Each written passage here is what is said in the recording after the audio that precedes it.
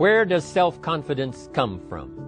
Not neglecting, first of all, the small daily disciplines. Self-confidence really comes from feeling good about yourself. And one of the best ways to feel good about yourself is at the end of the day to know that you poured it on. You did your best.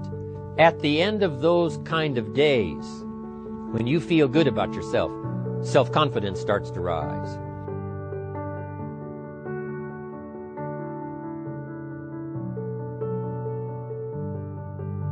You know that if you can have this kind of a good day, you can have another one the next day, and those days become the weeks become the months, and the month becomes a powerful year.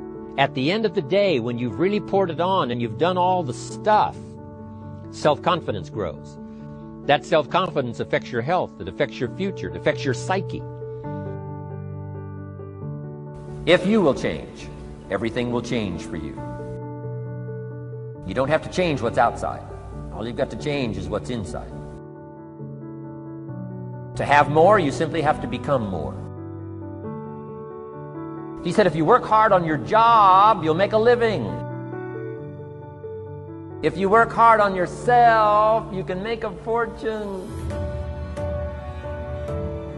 Work hard on yourself and develop the skills. Work hard on yourself and develop the graces. Let the miracle of everything that's available work for you, and start working on the inside. Work on your philosophy, work on your attitude, work on your personality, work on your language, work on the gift of communication, work on all of your abilities. And if you'll start making those personal changes, I'm telling you, everything will change for you. Promise yourself you'll read the books until your skills change. You'll go to seminars until you get a handle on it. You'll listen to it until it makes sense.